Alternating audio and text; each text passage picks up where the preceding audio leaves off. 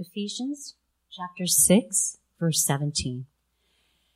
And take the helmet of salvation and the sword of the Spirit, which is the word of God. This is the reading of God's word. You may be seated. So let me recap where we are at very quickly. We have looked at the different parts of the Christian armor as we battle the most powerful being in this world, and his name is Satan. We've looked at the belt of truth as a foundation of our faith. We've examined the breastplate of righteousness and its power to protect us against all sorts of schemes that Satan throws our way. We're fitted with shoes of the gospel of peace that allows us to plant our feet with this wondrous gospel so that we can stand against the wiles of the devil.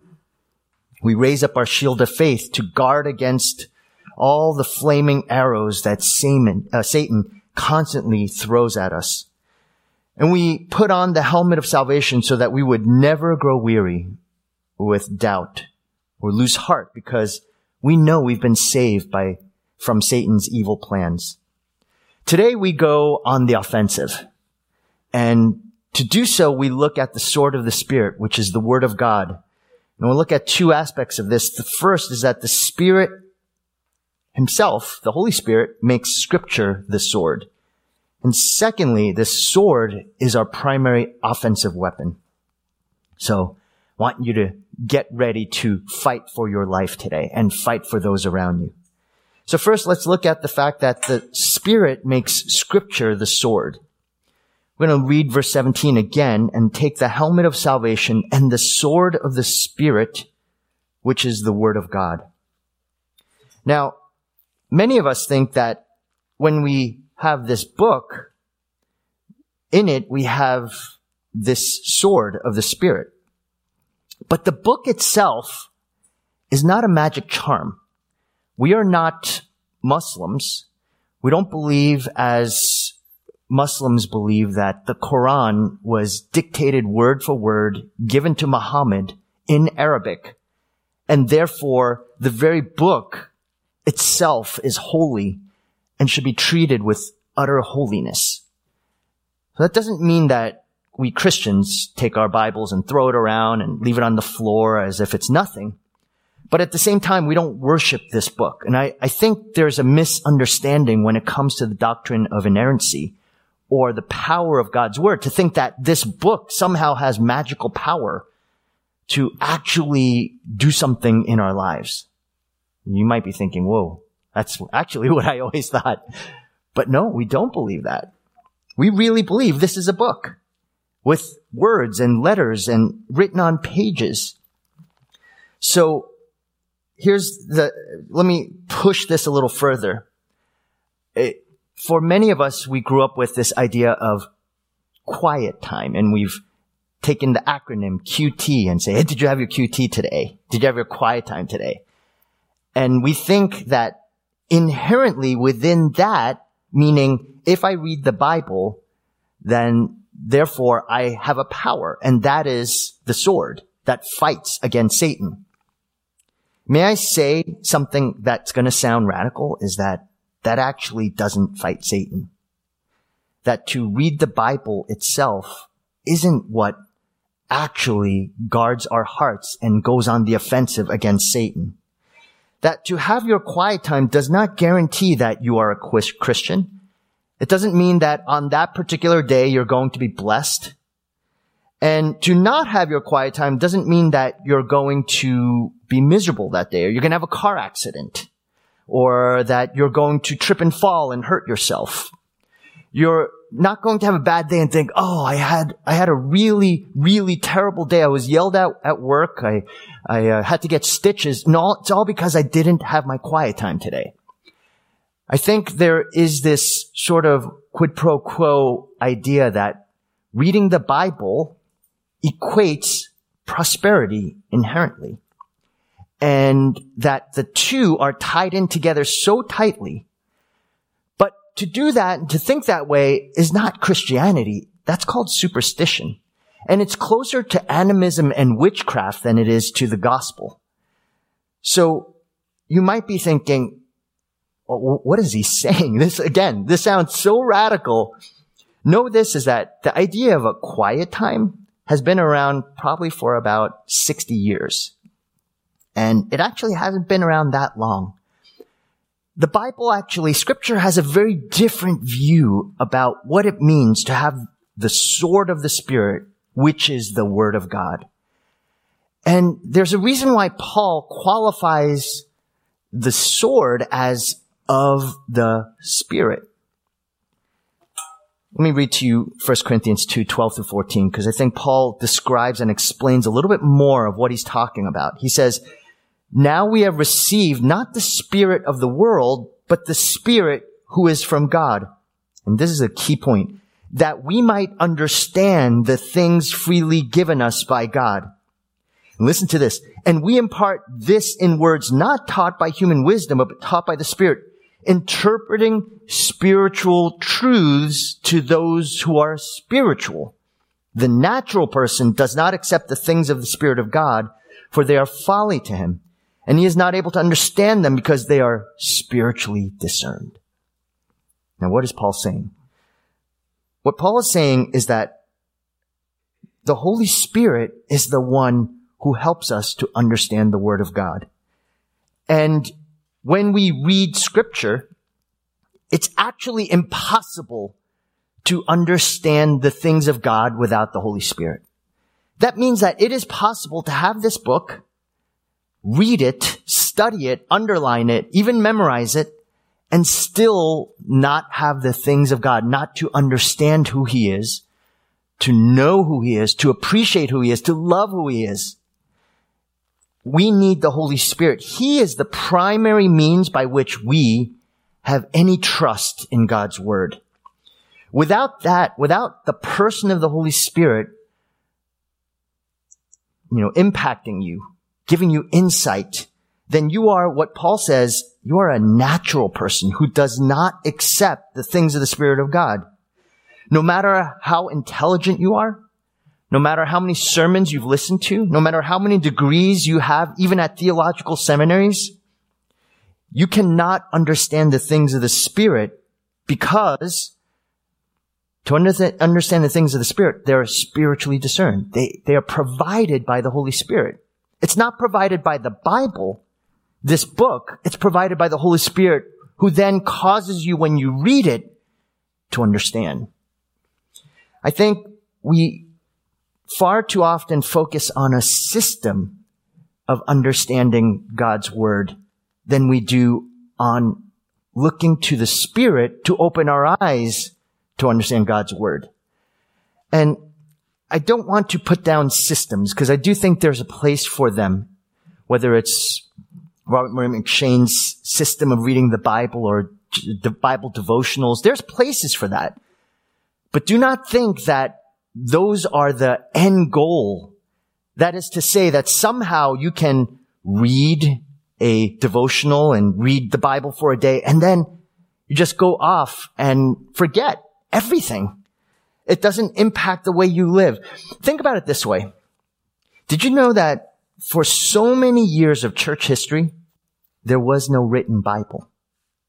I mean, here's the problem with us. We are a product of our age. We've had a written Bible. We have many Bibles. As I was cleaning the church, I found many Bibles, a lot very old, and they're just laying around, all over the place. So we tend to think about it from that lens as, well, reading the Bible is taking a book and reading it. But for much of church history, there was no written Bible. There was, in the Middle Ages, there was nothing. And even in the early church, maybe there was a few written, recorded transcripts. And the church that was there would pass along these transcripts. And they would read it, and everyone would gather to read. They wouldn't gather to listen to a sermon. They would gather to listen to a Bible, and then someone teach from that not listen to a Bible, but to a transcript of parts of Scripture. And then they would study it and exegete it and understand it. And so they worked together to do that. So there were limited copies. People are gathering around to read Scripture. But how did it impact those Christians? Do you know how many people died for the sake of Christ during that period? How many people would sacrifice everything, their families, their lives? They didn't have a full Bible in their hands. They actually had parts. But you know what they had is spiritually discerned, Spirit-inspired Scripture. They had God's Word. They had the sword of the Spirit. There was no quiet time. There were no devotionals or Bible reading plans. And people didn't try to get through their devotions to like put a little check mark on it, even in their heart, saying, okay, I did it, and now I'm going to go do my duty and do the rest of my life because I did my duty. They cherished whatever they could get because the Holy Spirit had opened their eyes, and the smallest pieces of Scripture, they devoured it, and it was the Word of God. See, it's not about reading a book. It's about seeing God's Word through the lens of His Spirit. This isn't just for the Middle Ages. This is even happening now. I mentioned Nick Ripken's book, Insanity of God, before, and he tells the story about the church in China. I'm going to read to you this. He says, early one morning, this is from Nick Ripken's perspective, I was surprised to come out of my room and see a small group of men, and these are house church pastors, walking among the entire assembly of house church leaders filling the courtyard. There were probably about 250. And for house church leaders in China to gather that many, it's virtually impossible, but they did it for a very special meeting, and it put everybody's lives at risk. From a distance, I could see that they were tearing some books into shreds and handing loose pages to those sitting on the ground.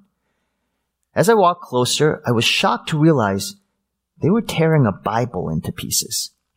Noting my reaction, David Chen hurried over to explain, only 7 of the house church leaders at this conference own their own copy of the Bible. This is out of 250. House church leaders, 7 own their own copy of the Bible. Some of us met last night, and we decided that when the conference ended, each leader would go home to a city, village, or farm with at least one book of the Bible. So that is what we are doing. We are asking each leader what books of the Bible they have not yet been able to teach, and we are giving them each at least one new book. I could only imagine what a joy it would have been for those whose portion of Scripture was the book of Genesis, the Psalms, or the Gospel of John. But I felt a little bad for the church leader who was handed a smaller portion like Philemon. I tell you that is the Word of God, the sword of the Spirit. Do you see what I mean? I think too many of us get so caught up with, okay, I have to have my quiet time today, and it's going to be a couple of verses or one chapter, and we have no heart for God and His Word. But here you have these men and women who are starving for God's Word, and they're reading maybe Romans or Philemon or 1 Kings over and over again and trying the best they can to understand who He is. That person can fight against the enemy. Whereas someone who's reading the Bible academically, or just to get by, or to dutifully be a better Christian from a moral perspective or a prosperity perspective, that person doesn't know how to fight against the enemy. Satan flees when believers approach the Bible, the Word, like this. And this only happens when the Holy Spirit opens our eyes. So what can we do? How do we? And you might be saying, I'm struggling exactly with that. What do I do? And honestly, first is we need to repent. We need to say, Lord, I have looked at your word and I have not delighted in it. I have seen it with dry heart and dry eyes. And I ask that you forgive me and remind me once again of how precious this word is. Repentance over that type of heart is a really wondrous place. It also means repentance. Remember, it means to change, to turn around. And to turn around means, okay, then look at Scripture through the lens of belief and faith versus always saying, this is just to get through the day, or this is just to move on and I just need to fulfill my Christian duties. There's an unbelief in our hearts, which leads to laziness, which leads to a lack of a heart's desire. So after we repent, we actually say, I want to change. And Lord, help me, cause me to, and the Holy Spirit, open my eyes. So every time you read the Bible, take even a few moments to say, Lord, right now my heart is not right. And I need you, Holy Spirit, to open my eyes to your word that I might see what you have to tell me, not about myself and my day and how I can be prosperous, but show me more of yourself in your word. And when you do such things, you will see God not only open your eyes to his word, but he will show you the means by which you can defend yourself against the enemy's schemes. So the sword is the sword of the Spirit. Never forget that. It's not a book. It's not something that you just have to get through the day. It is not QT and devotions and quiet time. It is God's word, and we stand humbly before it. Second is the sword is our primary offensive weapon. The word Paul uses to describe this sword, there's two different types of swords that were used in Paul's day. One was a long broadsword, and it was meant to fend off from far distance. It was, it took big swings, you can imagine it, right? And there was a second sword. It was a short sword. The short sword was very meticulous. It had a very specific purpose. It was meant for strategies, and you had in mind, I'm going to pierce the heart. I'm going to go after the kidneys. I'm going to do whatever it takes to defeat my enemy. And that's what Paul uses to describe this sword, not the broadsword, not this big stroke sword, but rather very specific thrusts to kill the enemy. And so I want you to think about that. Think of specificity. Think of the sword of the Spirit being used intentionally with focus, meaning that to fight against the enemy with God's word is not to just simply have a broad sense of Bible stories. And that's why Bible stories, you can have grown up with knowing about Noah and his ark. You can learn about Daniel and the lion's den, and you can learn all these things and you get these morals. But that doesn't lead to any faith, actually. You don't need those, you don't need faith and eyes of faith to understand those stories, which are beautifully written. But kids can learn them, and they're great, but they don't give you a heart for Jesus. Instead, we actually have to know how to utilize God's word. And we have to realize that it has to be used in specific instances and circumstances. And to get to that place, you have to know it by memorizing it, and then by studying it, and then by learning how to apply it. And that's what Paul is saying here. He's saying, if you're not actively engaged in growing and studying and learning God's word, then you won't actually be able to fight Satan and his schemes against you. Know this also. Satan knows God's word. He knows it so well that if you ever look at the different instances where Satan quotes scripture, he does it by leaving out a few words or adding in a few words. That's how smart, cunning, and crafty he is. He knows God's word that deeply that he knows if he just takes out one word, it changes the whole meaning of what God is saying. He did it to Eve. He did it to many different people in the New Testament church. He tries to do it to Jesus in the desert. And if you don't know God's word, if you have simply a vague, foggy notion of it, you're not going to be able to fight. Let me give you an illustration.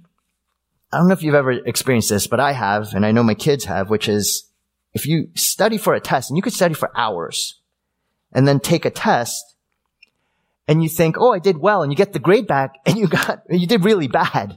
Ever happened to any of you? That's really frustrating. So the question is, why does that happen? Why does it happen that you study, say, for 10 hours on a test, and you think you do really well on the test, and you get a D or a C? Why does that happen? One psychologist that I was listening to describes this as cognitive dissonance. And he makes the case that you can spend hours studying something, but while you're studying, if you're listening to music or having a conversation, you're at the library and you have a conversation with a friend and you go back studying and you have this interrupted, broken idea and all these distractions, then that 10 hours is almost virtually useless. So you've almost wasted your time. I tend to think that Christians, so many of us, have that same cognitive dissonance in a spiritual sense. That is to say that we think we know God's word because maybe you're listening to a sermon. But maybe as you're watching right now, you're also checking your fantasy football scores. You're also checking your laundry list or of things that you have to do. Oh, this is my schedule for the week.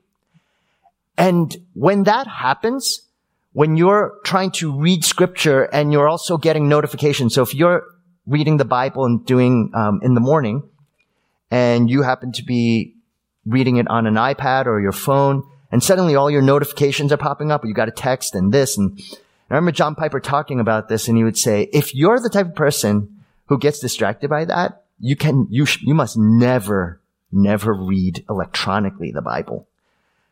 It's because it happens. We get so distracted from God's word, we actually don't have any clues to what he's saying to us. And when that happens, then is it any wonder we have no defense against the enemy when he attacks our souls? When he causes doubts to fill our minds? When he just disrupts us with all sorts of accusations and schemes?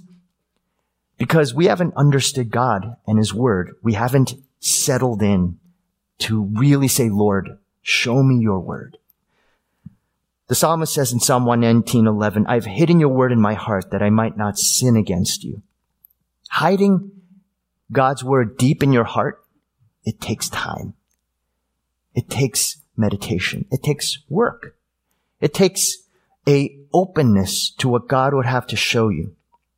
It takes exposure to God's word, but not just exposure. It takes a rumination. It takes a sinking deep, a soaking in, a marinating of God's word in your heart. A reflection of saying, this is who I am, oh God, change me, transform me, use me, show me. And if we don't act on God's word, we can't know him either. Listen to what James says in James 1:23 and 24. For if anyone is a hearer of the word and not a doer, he is like a man who looks intently at his natural face in a mirror. For he looks at himself and goes away and at once forgets what he was like. So it's not just the rumination. After that, it's, okay, now you got to go and live it out. And if you're not living it out, what James is saying is, then you're going to forget everything that was said. Everything you learned. I mean, it's wonderful that you're sitting there thinking, I'm changed. Or, I'm reading this text on selfishness and greed, and I realize that my life is just so filled with a love of money. And then you go out and God says, hey, today I want you to give $1,000 to Hands at Work for the 5K.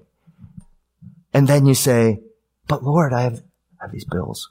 Well, you don't even say, but Lord, you think, I have these bills.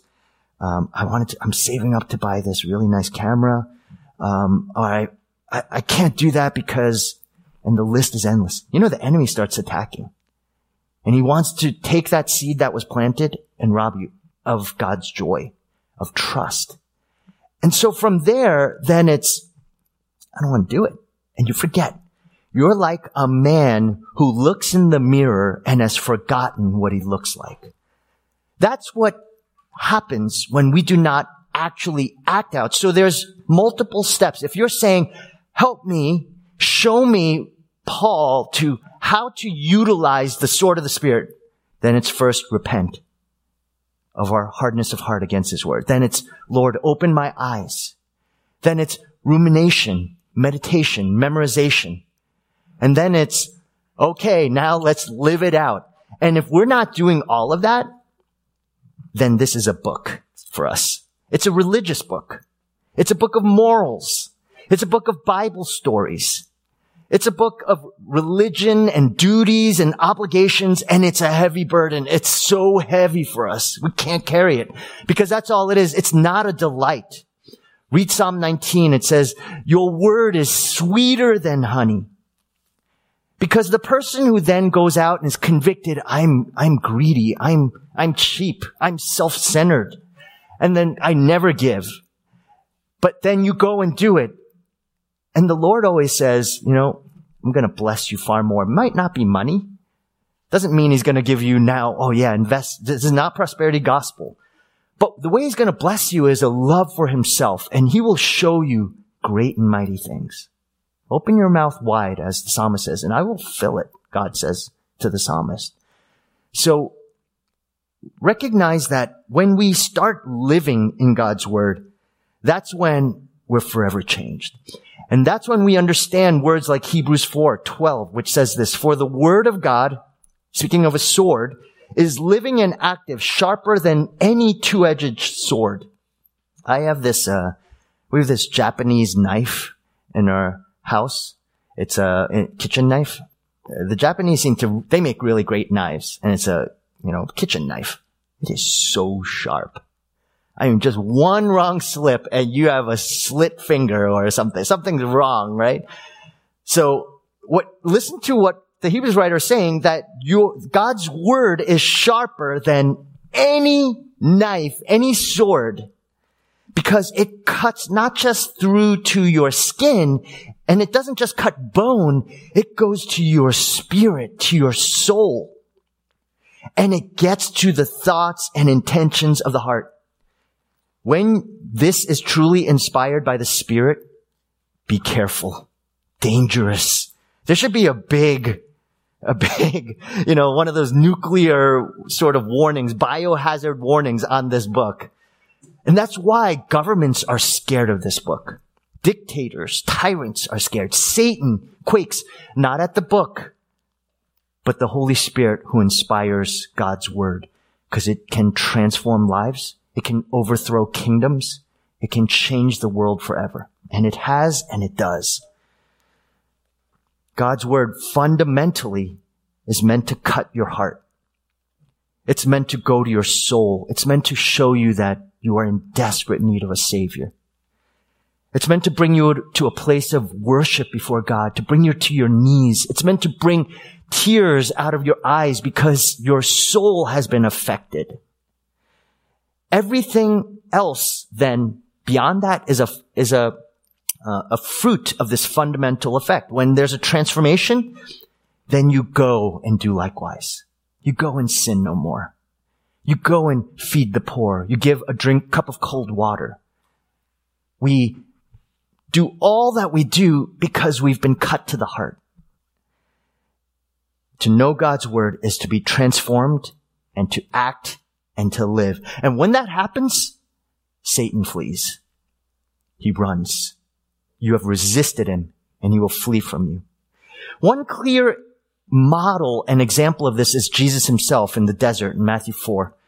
I want you to notice a few things. Just recall the story, because we don't have too much time to talk about this, to go into the exegesis of that passage. But first, Satan quotes God's word. I think for those of you who know that story, you know that he does that. But he manipulates it. He drops out a few words that's written in the Hebrew scriptures in that text, and he adds a few words, and he changes its purpose.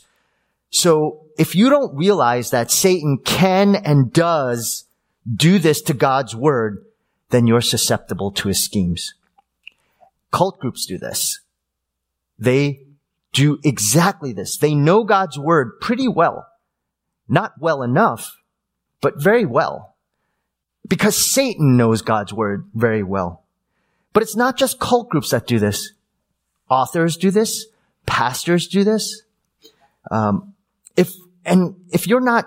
you're studying the Bible, we have to be, like Paul describes the Bereans in Acts 17, we have to be a people who are constantly checking and seeing, does this align with what God's word says? And realize that this Bible, without the Spirit, is dangerous to your soul. It actually can do severe damage. That's why simply going to random Bible studies that you sort of hear about, you don't really know, that can be more dangerous than not knowing the Bible at all. And think about that for a moment. It is more dangerous for you to go to just some random study that you say, my friend's having this Bible study at his house, and they're studying Romans. And if you just go thinking, oh, that's great, they're studying the Bible, I want to study the Bible, I believe that's God's word, so I'm just going to go. I tell you, if you don't know what's being studied there, that is more dangerous than if you never opened the Bible in the first place. Because first of all, there is a Satan. That Satan knows God's word. He knows how to manipulate, twist God's word to cause you to turn away from God rather than turn towards him.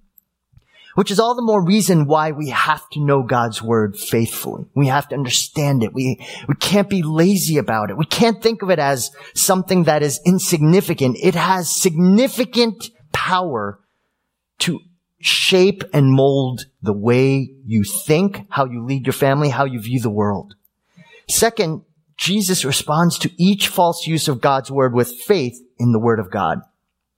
Because what Satan does, and this is how one clear way it's a satanic use of God's word, is that Satan always tries to get us to take the short-term fix, to want pleasure in the moment, to want to feel good in the moment, to want some change to happen immediately. We want a miracle. We want a sign. We want something fixed right now in our lives.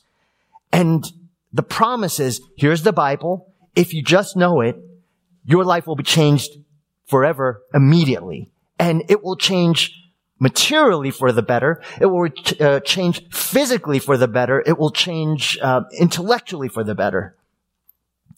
But Jesus, every time Satan tried to promise that, and if we were to, again, study Matthew 4, you'll see it. Every temptation is that promise from Satan. If you just do this, you can feel so good right now. Just turn the stones to bread. Then you can eat. Just take I'm promising you all this. You don't have to go to the cross. That's so hard.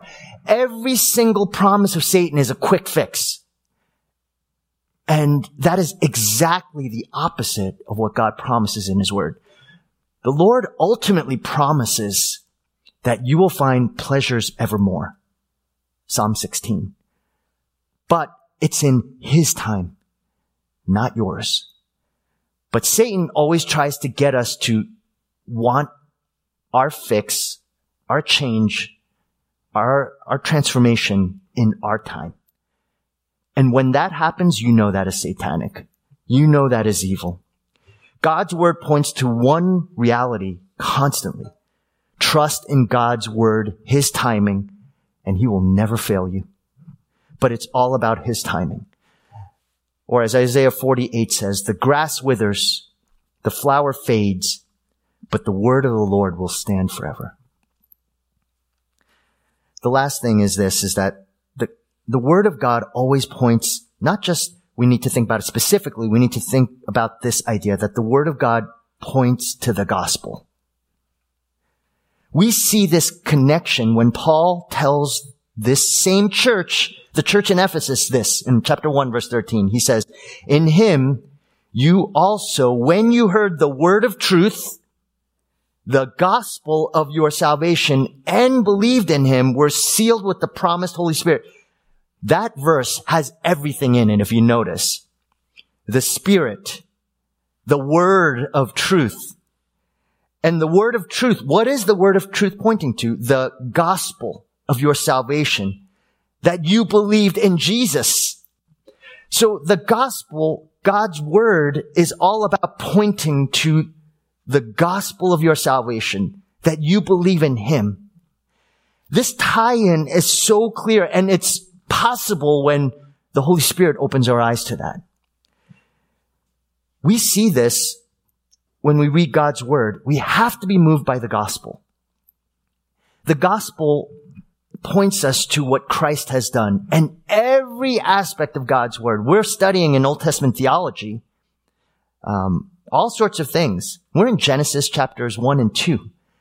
But all of that should point us to this thread of saying, God is saving. God is saving.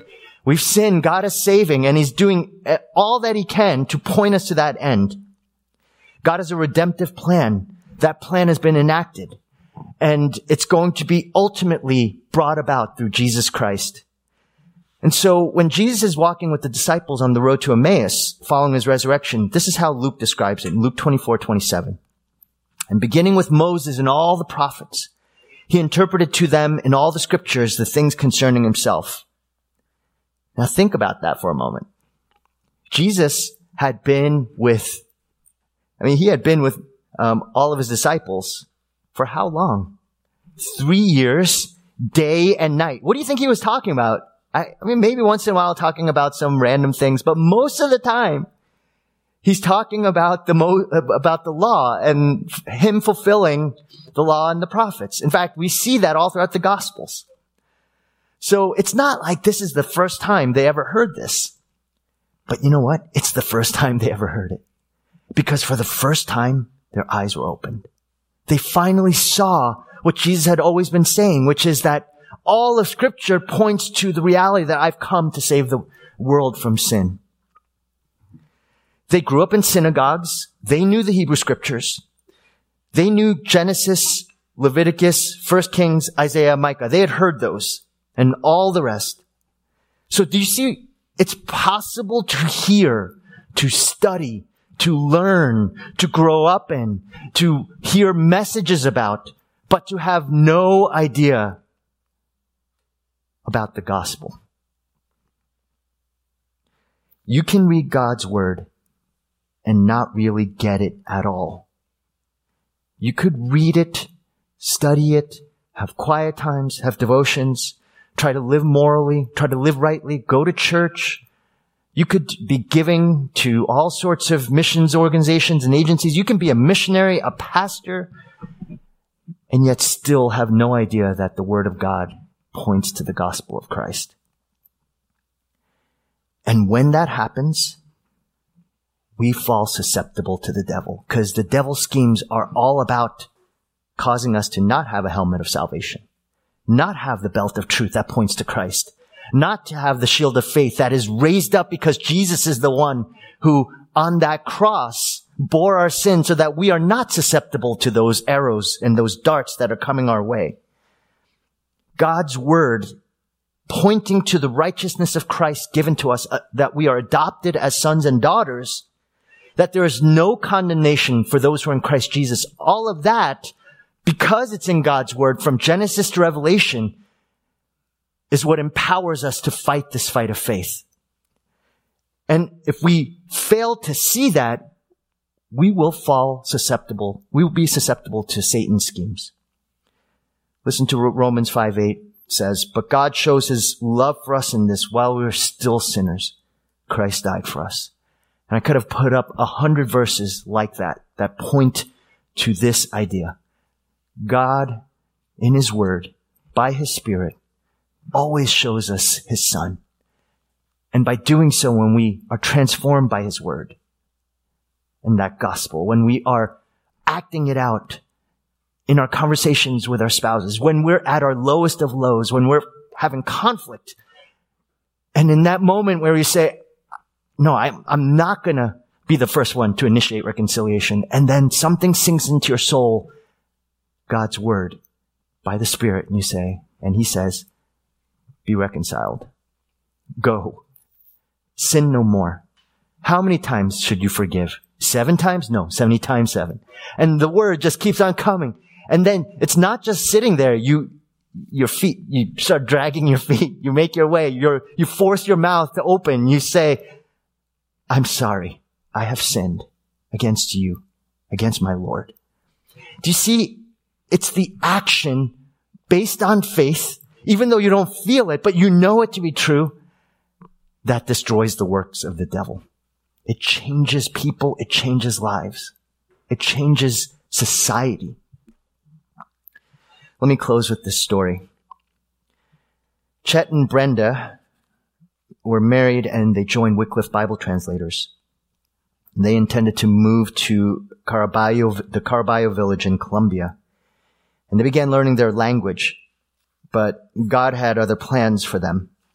And he had closed the door for them to go to these people.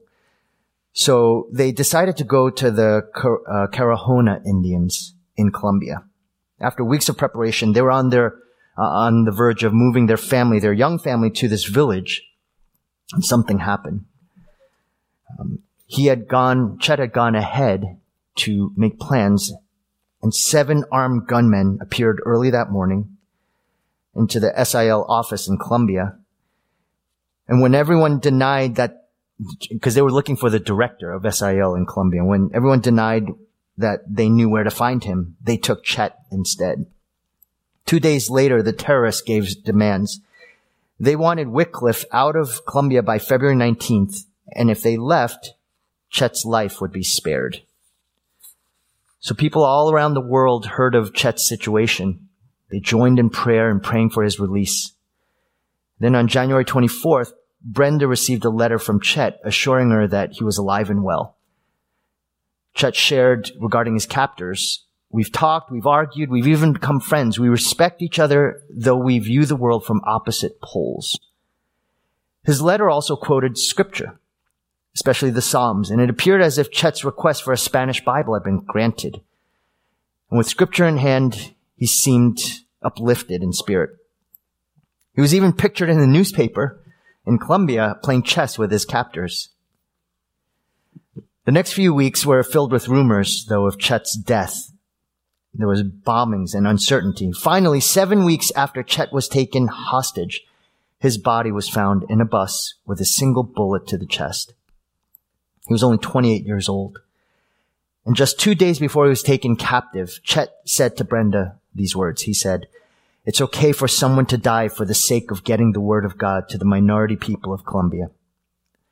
Chet died at the hands of his captors, but through his death and his captivity, Christ's love was proclaimed and lived out to so many people in Colombia that it was said that after Chet was killed, the translators were embraced in that land.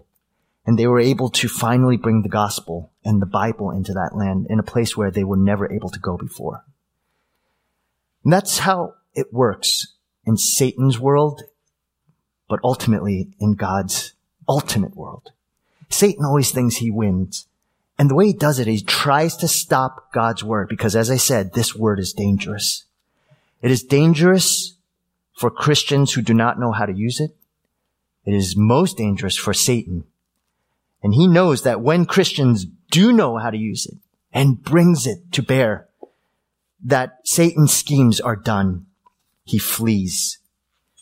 But it is a spirit-empowered scripture which points to the gospel that is the good news of Jesus Christ. So let me ask you, do you desire it?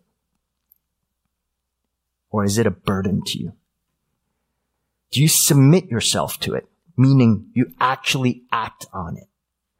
Or is it just some nice book that you read every once in a while, or even daily? But as a Christian, you say, "I've done my duty just to read it," but you don't want to change.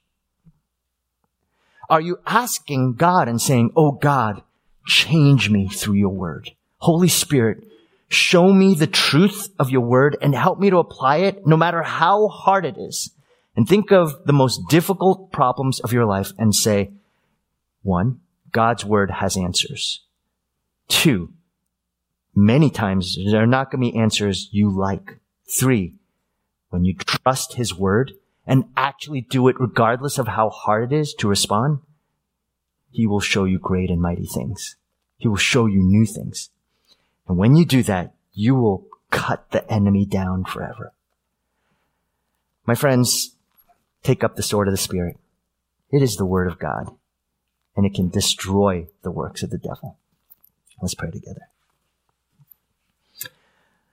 Oh Lord, for many of us, we have looked at this word, and we've opened the word of God without faith. We've seen it as a religious book, something we do our duty with, to have a, quote, quiet time. And when we have this quiet time, no wonder it doesn't change us, because it's just a religious duty. It's just something we've grown up hearing, that at a retreat, that Christians have quiet times. We have devotions. Oh Lord, we repent of our sin of unbelief when we do such things. And we ask instead, oh God, Holy Spirit, that you would change us. You would transform us. You would open our eyes to show us areas that we need to change about ourselves. Help us to do the difficult. Help us to take up the challenge of living this life in faith. And help us to act on your word and to make a difference in this world. And most of all, to resist the power of the enemy. And we know when we do so, you will give us pleasures evermore. You will never leave us nor forsake us. Nothing can snatch us out of your hand. That there is not even death nor life that can rob us of the joy of knowing Christ Jesus. So we turn to you and we ask that you be glorified, Lord, as we respond to your word. In Jesus' name we pray, amen.